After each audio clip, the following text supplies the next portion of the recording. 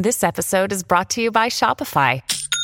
Forget the frustration of picking commerce platforms when you switch your business to Shopify, the global commerce platform that supercharges your selling wherever you sell. With Shopify, you'll harness the same intuitive features, trusted apps, and powerful analytics used by the world's leading brands. Sign up today for your $1 per month trial period at shopify.com/tech, all lowercase. That's shopify.com/tech. Another day is here, and you're ready for it. What to wear? Check. Breakfast, lunch, and dinner? Check. Planning for what's next and how to save for it? That's where Bank of America can help. For your financial to-dos, Bank of America has experts ready to help get you closer to your goals. Get started at one of our local financial centers or 24/7 in our mobile banking app. Find a location near you at bankofamerica.com/talktous. What would you like the power to do? Mobile banking requires downloading the app and is only available for select devices. Message and data rates may apply. Bank of America N.A., member FDIC.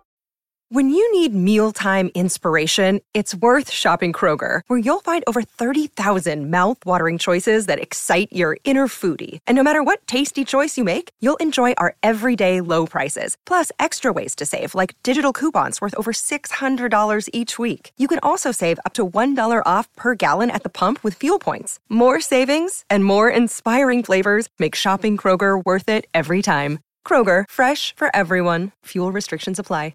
Welcome to the only daily podcast focusing on compliance news of the day. Each morning, start your day with a cup of coffee and Tom Fox, the voice of compliance, to hear about 4 of the top compliance, corruption, or leadership stories you will need to start your day. The Daily Compliance News is a production of the Compliance Podcast Network. First, a word from our sponsor.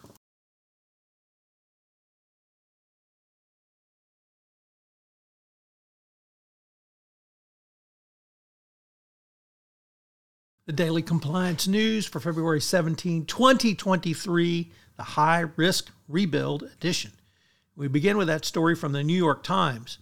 For those salivating over the possibility of jumping into the Ukrainian rebuild after the war, what the New York Times calls the world's largest construction site, realize this is going to be an extraordinarily high-risk business opportunity. You need to have your best compliance policies, procedures, programs, and most importantly, data analytics programs in place to protect you. Ukraine was notorious for corruption prior to the war. That notoriousness has continued during the war. President Zelensky is trying to change things, but be advised, this will be highly and heavily scrutinized. Next up, is Pinocchio ready to become a real boy? I thought of that question when I read the Wall Street Journal, CIO Journal, article on business technologies question ChatGPT's readiness for the enterprise. Obviously, ChatGPT is sort of the rage right now, but business execs are worried about its grip on reality.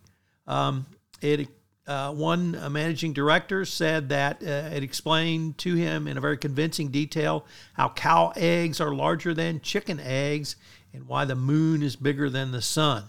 Besides its problem with accuracy, ChatGPT requires a number of improvements before it can be used on core business applications.